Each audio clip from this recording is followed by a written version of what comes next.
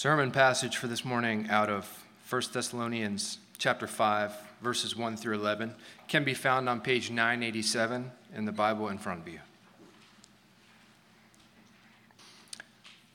Now concerning the times and the seasons, brothers, you have no need to have anything written to you, for you yourselves are fully aware that the day of the Lord will come like a thief in the night. While people are saying, there is peace and security, then sudden destruction will come upon them, as labor pains come upon a pregnant woman, and they will not escape. But you are not in darkness, brothers, for that day to surprise you like a thief, for you are all children of light, children of the day. We are not of the night or of the darkness. So then, let us not sleep as others do, but let us keep awake and be sober.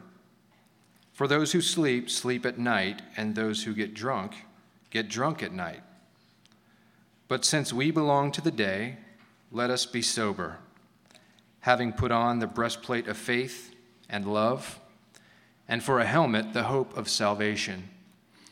For God has not destined us for wrath, but to obtain salvation through our Lord Jesus Christ, who died for us, so that whether we are awake or asleep, we might live with him. Therefore, encourage one another and build one another up, just as you are doing.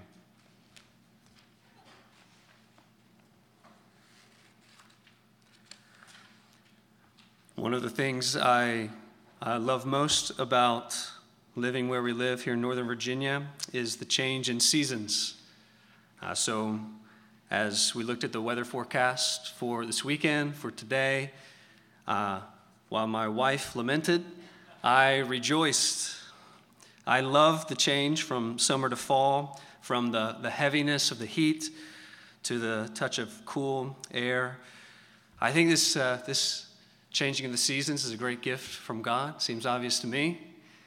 Not just for the comfort of it, but it seems like it also carries with it a lesson.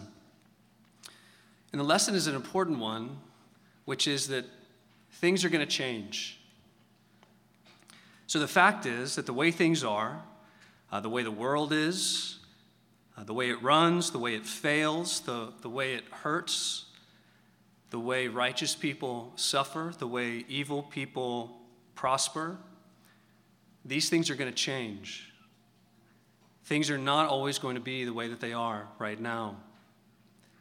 So just think about it like a harsh winter in which things die, gives way to the warmth of spring where things bud and things grow and things prosper and things live. So the Bible tells us a new season is on the way for the world in which we live. And I wonder, just as we begin here this morning, I wonder if you ever think about that. Do you consider the change that's coming? How often do you think about the reality that the world as it is not as it soon will be? Does the promise of the new season that's coming, does it change the way that you live in this season? This is the very basic main point of the passage this morning. We need to get ready for the change that's coming. That's the point. You need to get ready for the change that's coming. The Bible definitely wants you to think about this. So evidently the people who made up the church that was in Thessalonica, evidently they thought about this. So according to verse 1, it seems as though maybe they had written to the apostles for some help in thinking about these things well. You see there in verse 1, now concerning the times and seasons, brothers, you have no need to have anything written to you. So here toward the conclusion of this letter, the apostles turn now to address questions of what they call times and seasons. Now, when the Bible talks about times and seasons in this way, it's not referring to summer, fall, winter, spring. It's referring to the dawning of entirely new ages. And it's referring to the historic, the momentous events, the days that were expected to accompany these changes. So from the very beginning of the Bible, what we have in this book is a story of promises made by God and promises kept by God. So over and over, God makes promises to his people about future landmark days or events by which they could measure and prove his faithfulness. This is how the story of redemption moves along. And what's happening here in the New Testament, in the church in Thessalonica, is that the people are putting together that all these promised days on God's divine calendar, they're coming and they're going. They're being fulfilled. So think about it. Think about what the church in Thessalonica had seen being fulfilled even in their time. So the promised day of Emmanuel, what about that? The coming of the Christ to be with his people in the flesh. Check, right? That day has come and gone. Jesus has taken on flesh and dwelt among his people. What about the Day of Atonement, when the Lamb of God would lay down his life for the sins of his people? Check, right? This is the cross of Christ. What about the day of Christ's victory, his ascension? Check, that's the resurrection. He's lived, he died, he's been raised. What about the day of Pentecost, the day of the coming of the Spirit of God? Check, right? The personal presence of God had come from heaven to indwell and empower and claim the church as Christ's own. What about the day of the gospel being preached to people from all nations? Well, this is the book of Acts, right? The gospel is spreading, just like Jesus promised, from Jerusalem and Judea and Samaria to all kinds of people all over the world. Think about it. The Thessalonian church themselves were Gentiles who had received the good news of the gospel, which means they themselves were proof that the day of salvation for the nations was there. It had come. Check. Right? The point is, it's all happening. The Messiah, atonement for sin, victory over death, the Spirit, the gospel to the Gentiles, all this is happening. One by one, the promised days are being fulfilled. All of them, that is, except one. All except what this day that they had heard referred to as the day of the Lord. So this is the question that naturally arises for them and for us. And that question is, well, what about the day? So these Christians knew, according to the teaching that had been handed down from Jesus himself to the apostles, they knew that there's but one more event left unchecked on the divine calendar. One more day left to be fulfilled before an entirely new eternal age could be ushered in. And that event had been referred to as the day of the Lord. And so they inquire about it. That's what Paul brings up here in verse 2. Look again at verses 1 and 2. Now, concerning the times and seasons, brothers, you have no need to have anything written to you. For you yourselves are fully aware that the day of the Lord will come like a thief in the night. The church in Thessalonica, Paul says, he says that they're fully aware that there was still a future promised day. The day of the Lord was coming. You know, it's worth asking and not presuming, would you say that you're fully aware of the day that's coming? You can be. The Bible certainly wants you to be fully aware. Listen, so Paul doesn't give an expansive explanation here in this book, but from the entirety of Scripture, this is what we know about the day of the Lord. So the day of the Lord is a future event promised by God on which the Lord will usher in an entirely new eternal age. And while we don't know every detail about the day of the Lord, we know a few vital things for certain. So how can we be fully aware of the day of the Lord? These are a few things that we know for certain. For one, I don't have an outline today, all right? So you just have to really pay attention, all right? It's not like me, but here we go. For one, the day of the Lord will be a day of the coming of the physical presence of the Lord. That is the coming again of Jesus. So on the day of the Lord, Jesus will come again on earth, but it'll be in a way that's different from the first time that he came. So back then in the incarnation, so think Christmas time, Jesus came with great humility as a baby in a womb. But in the coming day, the Bible tells us, he will come in great glory. In that day, he will come not as a baby who's been swaddled, but as a king who's been crowned. So back then, he came in great secrecy. He was noticed only by a few people. But in the coming day, he won't be missed by anyone. He will come in a great display of inescapable glory. So the King's coming, King Jesus coming, it will not be missed. There'll be audible sounds that we'll hear. There'll be physical things that we see. There'll be blessings and curses that people will feel. And that has to do with the purpose of the day of the Lord. And that purpose, I think, is very simply this. The purpose of the day of the Lord is to call people to account. It's to call people to account. So the day of the Lord is the inevitable future day when all people will be called to give an account of themselves to God. All right, so what this means is that for some, the day of the Lord will be a very bad day. So it's a day on which those who are prideful will be brought low. The Bible says that for those who are living in unrepentant sin and evil, it will be a day of wrath and destruction. For them, the prophets paint a picture of a day of clouds and gloom. It's a day of trembling, a day of darkness.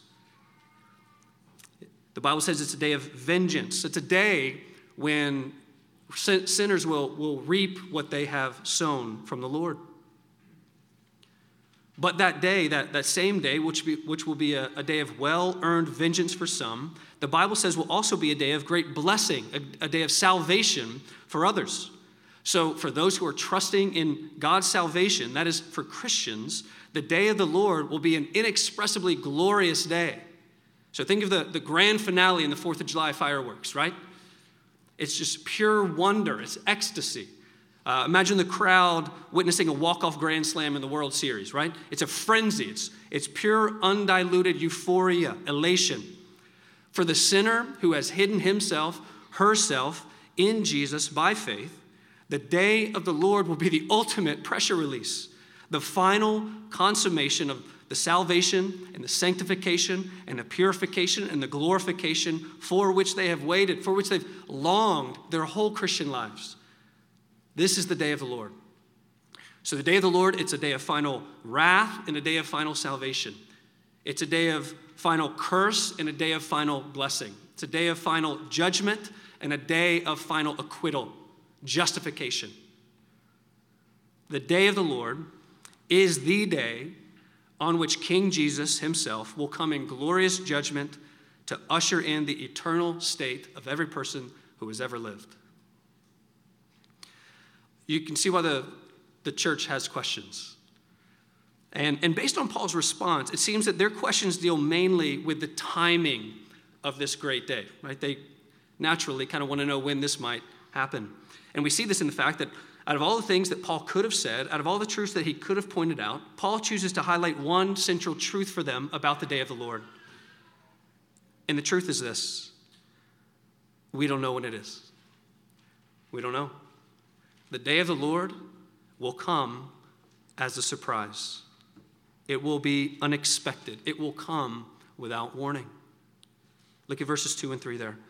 He says, "For you yourselves are fully aware that the day of the Lord will come like a thief in the night. While people are saying there's peace and security, then sudden destruction will come upon them as labor pains come upon a pregnant woman, and they will not escape." This is very kind of the Lord to lay out this truth for us. Paul wants us to know that this future promised day will be inevitable and it will be unexpected. So the day is certainly coming, and we certainly don't know when it is. This is the purpose of likening that day to a thief coming in the night, right? When no one expects company, when all seems quiet and peaceful, then Christ will come. It's unexpected. I think this is the same point driven home again when Paul has us picture those people who live their lives with this false sense of peace and security, right? While people are saying there's peace and security, then sudden destruction will come upon them. While people are busy living their lives without even a thought of the fact that they'll soon be called to give an account to their Maker, he'll show up. In Jesus' own teaching, he likens the day to the time of Noah and the flood. You remember that?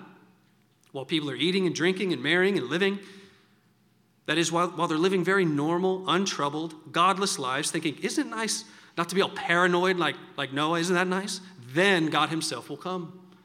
The day of judgment and the day of salvation will be upon them. On these people, the day of the Lord will come suddenly. Paul says, like labor pains coming upon a pregnant woman. They'll be sudden, without warning, inevitable, inescapable, painful. For those who aren't looking for it, this great and terrible day of the Lord will come absolutely out of nowhere. That's the point of these verses. And here's the point. There will be no warning shot on that last day. This is the warning right here. You're receiving the warning right now. So listen, if you're here, by God's mercy, now you know. The day of the Lord is coming. We don't know when it's coming. We do know that it's coming. So then what? We're going to get into a lot of application for Christians, but first, I think there's a word here for those who don't know Christ, for those here who would not consider themselves to be believers.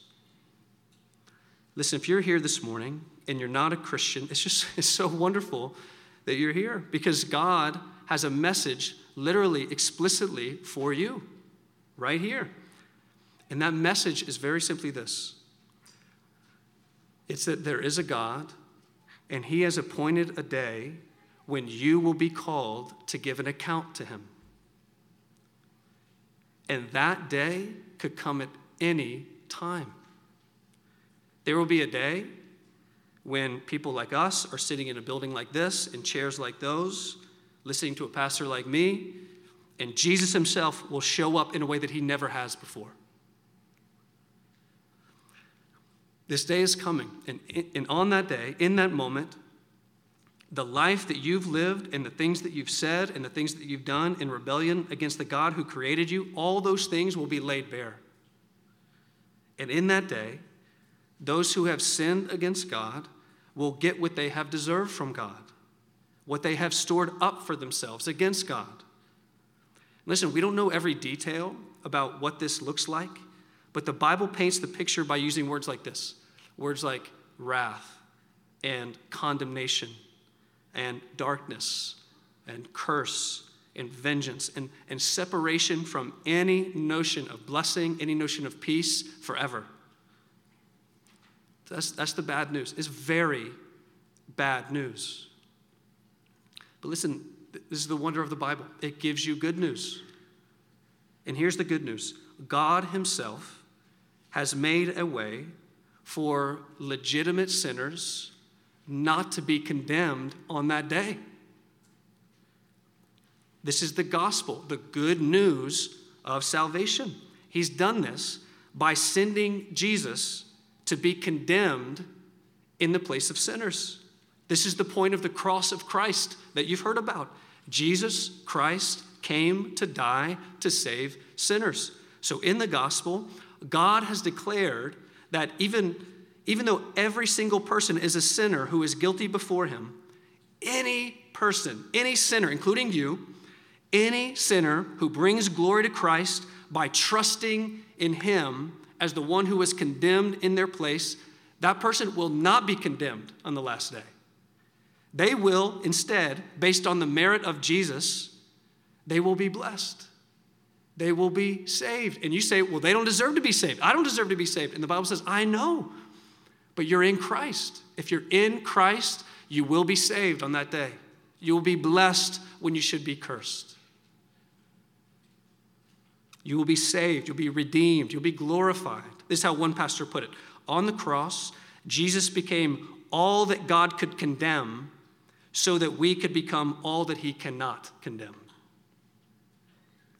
And this can be you today. This is why the Bible says that today is the day of salvation. And you're thinking, well, what day? It was today. That is, it's not tomorrow. It's not on the day of the Lord. That's not the day of salvation. It'll be too late. Today is the day of salvation. You can repent. You can turn from sin and trust in the righteous blood of Jesus to cleanse you from all the guilt and all the shame that you've been carrying around all your life. And you'll be saved on that day. It's such amazing news. And this is by the way, this is exactly why Paul can move on from this kind of gloomy description of the day of the Lord to reassure the church that the day of the Lord will be a happy day for them. Look there in verses 4 and 5. Actually, we'll start in verse 3. While people are saying there's peace and security, then sudden destruction will come upon them as labor pains come upon a pregnant woman. They'll not escape. But you are not in the darkness, brothers, for that day to surprise you like a thief. For you are all children of the light, children of the day. We are not of the night or of the darkness. All right, so you see that Paul draws a big contrast between how non-Christians and Christians will experience the day of the Lord. You see that in verse 4? And what's the difference? How does he put it? The difference, he says in verse 4, is that Christians are not in the dark. You see that? In the New Testament, a Christian is someone who has been brought out of darkness into God's marvelous light, right? Think 1 Peter 2. So Christians are people on whom the light of God has dawned. So we were in the spiritual darkness of sin, but the light of the gospel has shone on us, and what it's done is it's revealed the glory of God that is in the face of Jesus Christ, the person of Jesus Christ. Christians are spiritually awakened people. We are people who know what's going on. We're not in the dark anymore. We're in on the secret of the day of the Lord and that he's coming. In this sense, Paul says that we are people who are living in the daytime. We're people of the light. And to Paul's point, since we live in the light and not in the darkness, we are not a people who will be surprised by the day of the Lord, at least not in the same way that others will be. And that's because, in a sense, we already live like it's daytime, like he's here. I think we can all relate to this difference, right? So just think about the different ways that people experience the light of morning, right? So if you're on the older side in this room, my guess is that your day has been longer already than those who are younger. So in fact, it could be the case that you have less day ahead of you than behind you at this point. That Sunday afternoon nap is calling you. So the sun that we look out and see out the window did not surprise you in the least today. In fact, you saw it coming up. You were waiting for it. You were on your third cup of coffee when you first saw the sun. But you teenagers, it's probably a different story, huh? So we can all remember when we were teenagers, right? We stay up deep into the night, and then sometime towards the morning, we drift off into sleep. And then the morning would come, and we wouldn't even know it, right? It's what? It's morning, right? So we're just sleeping deeply, soundly, in the darkness of our rooms, our blackout curtains. But our parents, being good parents, they wouldn't let us sleep all day. So what do parents do? They come into our rooms, they walk over to the windows, they throw open the curtains, and this rush of light would flood into the room with bad intentions, right? It would startle us awake. It would throw us into a panic because we were so deeply asleep in such a dark place, the light of the morning took us by surprise. It hurt our eyes. It shocked our bodies. And for Paul's purposes here, he says, that's not us, church. We used to live in darkness. And when you're in darkness, the sudden flood of Christ's light comes with certain startling violence. But now he says, we're already awake. No, we live in the light. This is actually your identity as a Christian. You're a child of the light. That's what he says, of the day. And this means that the coming of the Lord is not to surprise us like a thief in the night, because we don't live in the night. We live in the day. We've seen the sun come up. We're welcoming its presence. At least we should be. This gets to Paul's application, I think, there in verse 6. He says it very plainly for us. So then, let us not sleep as others do, but let us keep awake and be sober. Christian, you are a child of light. You have been awakened, spiritually awakened to the truth of Christ's return. So what is the application to such truth? It seems like Paul gives two things. Wake up and sober up. Wake up and sober up. Maybe I do have an outline. There you go. So then, let us not sleep as others do, but let us keep awake and be sober. Interestingly, Paul has a category for the fact that it's possible for an awakened Christian to fall asleep, right? Otherwise, he wouldn't exhort us to stay awake. I think we need to know this. We need to know that it's possible for a Christian to slip into a season of spiritual slumber. You can imagine what a season might look like, right? So a season in which there's no real spiritual progress. There's very little affections for Christ. There's very little motivation for obedience, very little sense of eager expectation for the coming of the Lord. Christians can be in seasons when our spiritual nerves are kind of dulled. Jesus doesn't seem as real. His promises don't seem as near. The path that he lays out for us doesn't seem as bright. Maybe even as I'm talking, you're getting a category for the way that you yourself have felt lately. Like there's a spiritual lethargy in your soul. John Bunyan, author of Pilgrim's Progress, he has a great scene in that classic work. So probably most of you have read Pilgrim's Progress, or at least familiar with it. If you don't, the story is this extended metaphor of the Christian life, right? So there's believers who are on this journey. They've headed out from the city of destruction to the celestial city, right? They're heading to this eternally joyful home of the King of the land. And on this journey, the Christians, these main characters, they face all kinds of obstacles to their arriving safely home, right? So they experience suffering, they experience persecution, temptation, false doctrine, all kinds of things.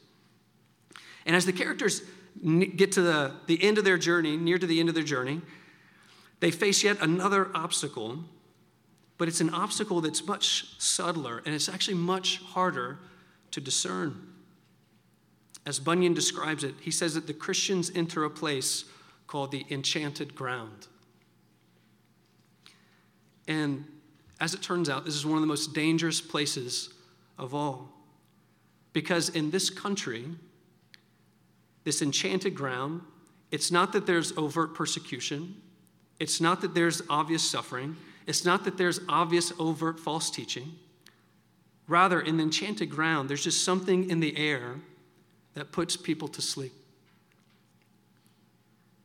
They walk along, just breathing in this air, and their wits are dimmed, and their sharpness of mind is dulled, and they're tempted, not by any big, obvious obstacle, but by the mere atmosphere in which they walk, to sleep, to quit, to not move forward.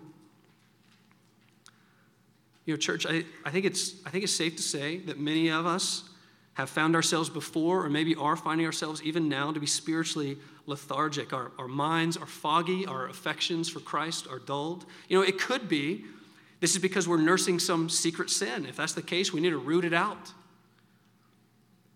But it seems that this lethargy could also be attributable to the fact that we've simply forgotten that the world, the culture in which we live, this is the enchanted ground.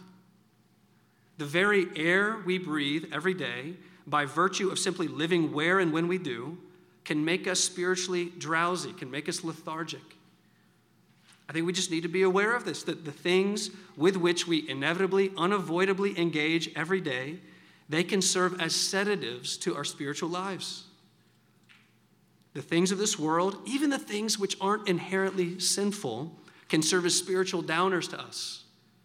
They can put us to sleep.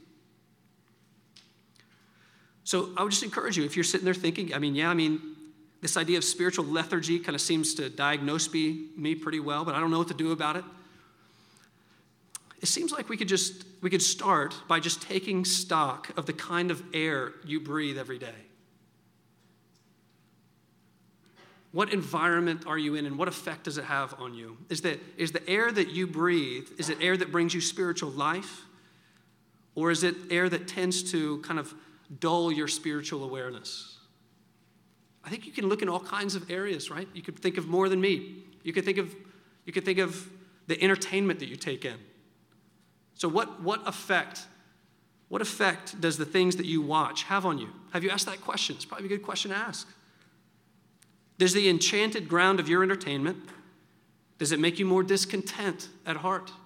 Does it make you unhappy with where the Lord has you and what he's given you? Does it make you more lustful in your mind? Does it make you more licentious in your lifestyle? Does it make you more worldly in the way that you make decisions? Does it make you more bitter in your relationships? Does it make you more cut off from those relationships? Just take stock. Maybe another area to look could be the things to which we've committed our time. The reality is that it takes time to cultivate love for Christ and love for his church.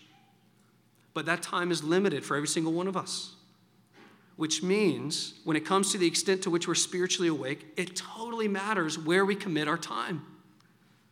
And in a place like Northern Virginia, it seems possible that that simple, kind of seemingly harmless commitment to more things than one Christian life is meant to hold, that this could, over time, serve as a wedge between us and the things that stoke love and expectation for Christ and his return. That seems totally possible for me. C.S. Lewis, he warned about this sense of overcommitment to the wrong things in his popular work, The Screwtape Letters. So you remember that? So in this work, you have Uncle Demon, Uncle Screwtape. He's writing to his nephew about the art of keeping the patient, that is the Christian's heart, for Jesus dull and distant. This is his advice, his demonic advice. He says, "But do remember, the only thing that matters is the extent to which you separate the man from the enemy, that is Christ. It does not matter how small the sins are, provided that their cumulative effect is to edge the man away from the light and out into the nothing. Murder is no better than cards if cards can do the trick. Indeed, the safest road to hell is the gradual one, the gentle slope, soft underfoot, without sudden turnings, without milestones, without signposts." Christian, I would just say that it can't hurt to ask yourself, to what things have you uncompromisingly committed your time? Maybe just make a list of them. And what's their effect? What difference do they make in your everyday life? Are there any things in your life that are serving to cut you off from the regular means of grace, like scripture and prayer and engagement in church life, that would make you more awake to the reality that Christ is coming again? Listen, these things, these means of grace, scripture, prayer, church, the ordinances, these things are the spiritual smelling salts that are designed to keep us awake, to keep us watchful, even as we live in enchanted ground. So I just encourage you, don't cut yourself off from them. Your duty is to stay awake, to spiritually stay awake. And I would say your duty then is to diagnose what things are helping you fall asleep, what's dulling your senses. Christian, Christ is coming. We don't know when he's coming. Let this truth both encourage you and wake you up. This is the aim of one of the final articles of the Philadelphia Confession of Faith. So Christians for all time have noticed this truth, and they've told us why Christ has set it up this way. It says this: "As Christ would have us to be certainly persuaded that there shall be a day of judgment, both to deter all men from sin and for the greater consolation of the godly in their adversity, so will he have that day unknown to men, that they may shake off all carnal security and be always watchful, because they know not at what hour the Lord will come, and may ever be prepared to say, 'Come, Lord Jesus, come quickly.'" Amen. The light of Christ's coming, in light of Christ's coming, we are, it says, to shake off our all carnal security and to always be watchful. It seems that, like Paul's hitting on this, when he says that we're not only to be awake, but we're also to be sober. You see that at the end of verse 6? So then, let us not sleep as others do, but let us keep awake and be sober. This is the opposite of being intoxicated, to say it plainly, right? To be intoxicated, it's simply to have too much of the wrong substance flooding our system, right? And the result of intoxication is a failure to be able to think clearly, to feel rightly, to function healthfully. And the remedy is to sober up, to flush the system. Again, to Paul's metaphor here, right? Verse 7, for those who sleep, sleep at night. Those who get drunk at night. His point is that there are some things which by their very nature belong to the night, belong to the darkness, belong to that kind of lifestyle outside of Christ. Sleeping, being fatigued and lethargic and drunk. But that's not us, he says. Verse 8, since we belong to the day, let us be sober. It doesn't seem like Paul's speaking of literal physical drunkenness here, right? Although that'd be a fine application, if that's what you take from it. Seems that he's speaking in the realm of spiritual sobriety. That is, having been awakened from the night, having been enlightened from out of the dark, we are to be spiritually sober people.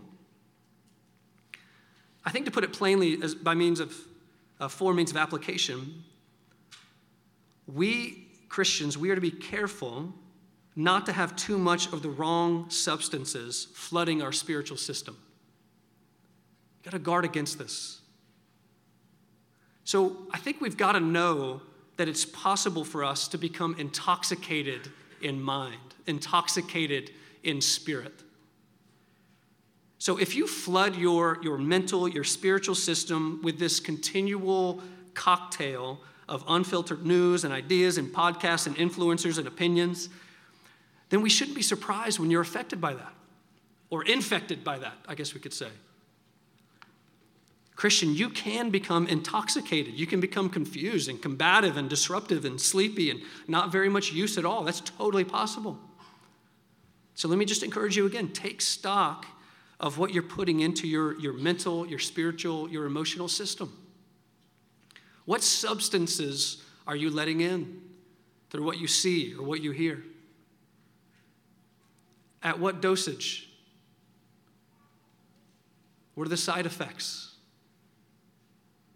It will do us good to be honest about those things. The point here is not that all the things that we take in are inherently bad. The point is that as children of the day, as children of the light, we're meant to live our lives by something completely different than this continual drip of the enchanted ground. We're meant to live by things much better, greater gifts of the Spirit to us. You know what those are? You're meant to live, Christian, by faith and by love and by hope. That's what he gets into there in verse 8. And you cannot do this if you're intoxicated. Intoxication of spirit will dull your faith. It will blunt your love. It will cut off your hope. This is why he says, look there in verse 8. He says, but since we belong to the day, let us be sober. What does this look like? He says, having put on the breastplate of faith and love, and for a helmet, the hope of salvation. Paul would have us put on spiritual armor. You see that? The implication is that the struggle to stay awake is a fight. So if you find it hard to stay spiritually awake in this life, Paul would say, yeah, I know. You gotta fight. You gotta put on armor. And interestingly, here at least, what are the weapons? What will help you stay awake and stay sober? Notice it's not a crusade. It's not a life hack. It's not a new can't miss routine. It's none of these things. It's faith, and it's love, and it's hope. What does it look like to fight to stay awake in the midst of the sleepy, tired, drunken world? Paul says it looks like cultivating faith. You know God, now cultivate faith in God. Cultivate how you trust him. It looks like cultivating love for him and hope in him. Staying awake, it looks like trusting God. It looks like adoring God. It looks like setting all your confidence, in God. It means putting the time and energy and finances and all these things into things that fuel your faith and your love and your hope in Christ. That's what you do. This is what you need, Christian. You stay awake, you stay ready for the day of the Lord by nurturing your faith and nurturing your love and nurturing your hope. And maybe you're here and you're thinking, okay, great, well, now I got to do this stuff, right? Now I got to start to drum up more faith, right? I've already felt, I feel terrible enough. Now I got to drum up more love and more hope. I've already proven that I'm entirely incapable of doing any of this. Let me just encourage you. You don't have to drum up anything. You don't have to drum up anything. Your job is not to drum up faith. Your job is very simply to look to Christ. Look to Christ. Christ will fuel your faith. Christ will fuel your love. Christ will fuel your hope. This is exactly what Paul does for us here in verses 8 through 10. Look there again. He says, but since we belong to the day, let us be sober, having put on the breastplate of faith and love, and for a helmet, the hope of salvation. For God has not destined us for wrath, but to obtain salvation through our Lord Jesus Christ, who died for us, so that whether we are awake or asleep, we might live with him. Therefore, encourage one another and build one another up, just as you're doing. Why can we take up faith in Christ even though his great day of final judgment is imminent?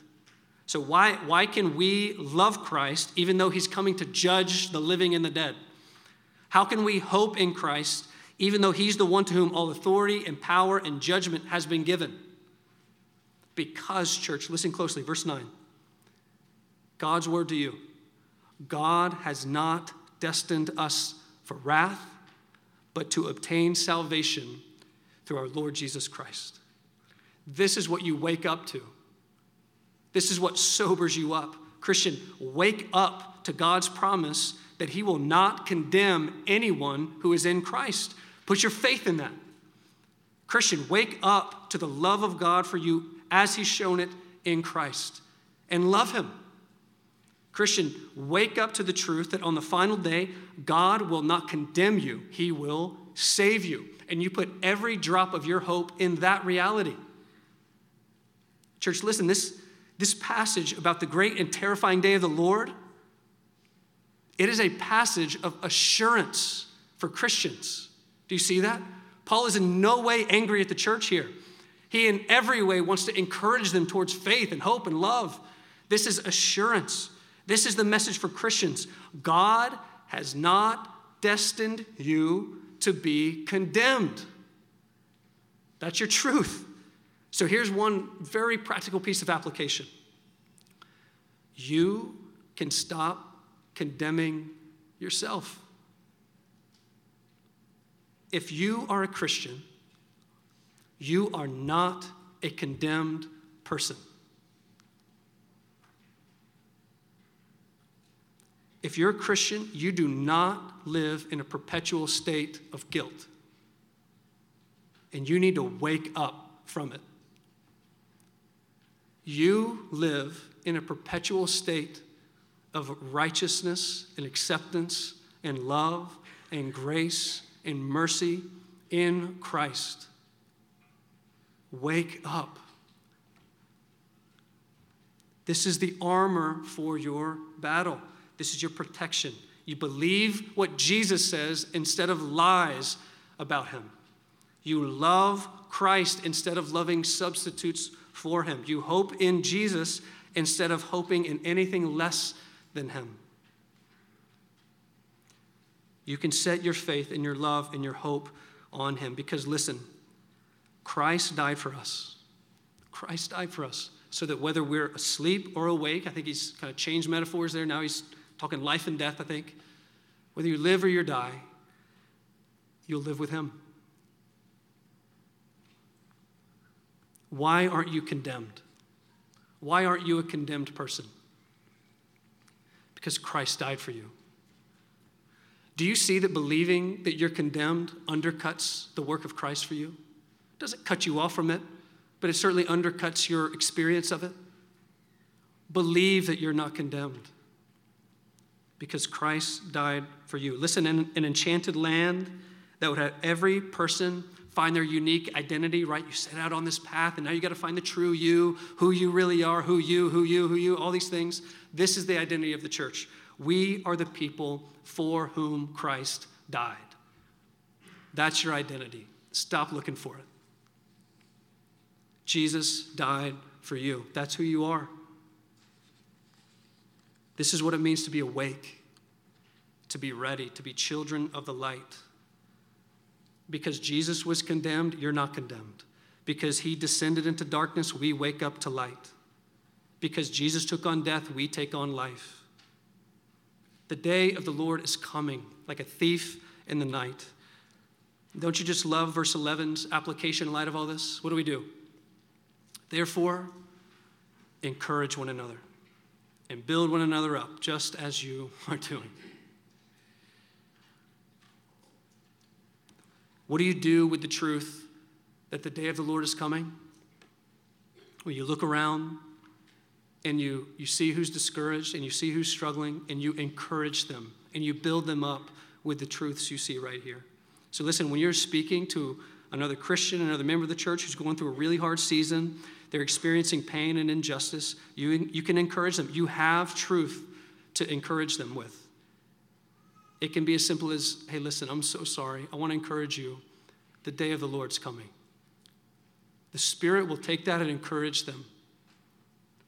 Listen, when you hear that a member of the church is weighed down with the guilt of their ongoing struggle with sin, you can build them up with this. You have words to say. You can say, Christ died for you. Christ died for you. Listen, every single one of us, when we experience another difficult week in this sleepy, enchanted world, it's tempting us to drift off into spiritual sleep. This is what we can do. We can come back together. We can come back every week right here to wake one another up to the beauty of walking by faith in Christ. It's what we come to do every week. It's what we come to do even now as we get up and stand up and come forward to the Lord's table. We eat this bread and we drink this cup, and we proclaim the Lord's death until he comes again. Let's pray together. Father in heaven, we pray now for faith. We pray for love, and we pray for hope. We pray that the reality of the fact that we are not condemned would help us to be ready for your coming again. And we pray that you would be glorified in us as we wait for you. We pray this in Jesus' name. Amen.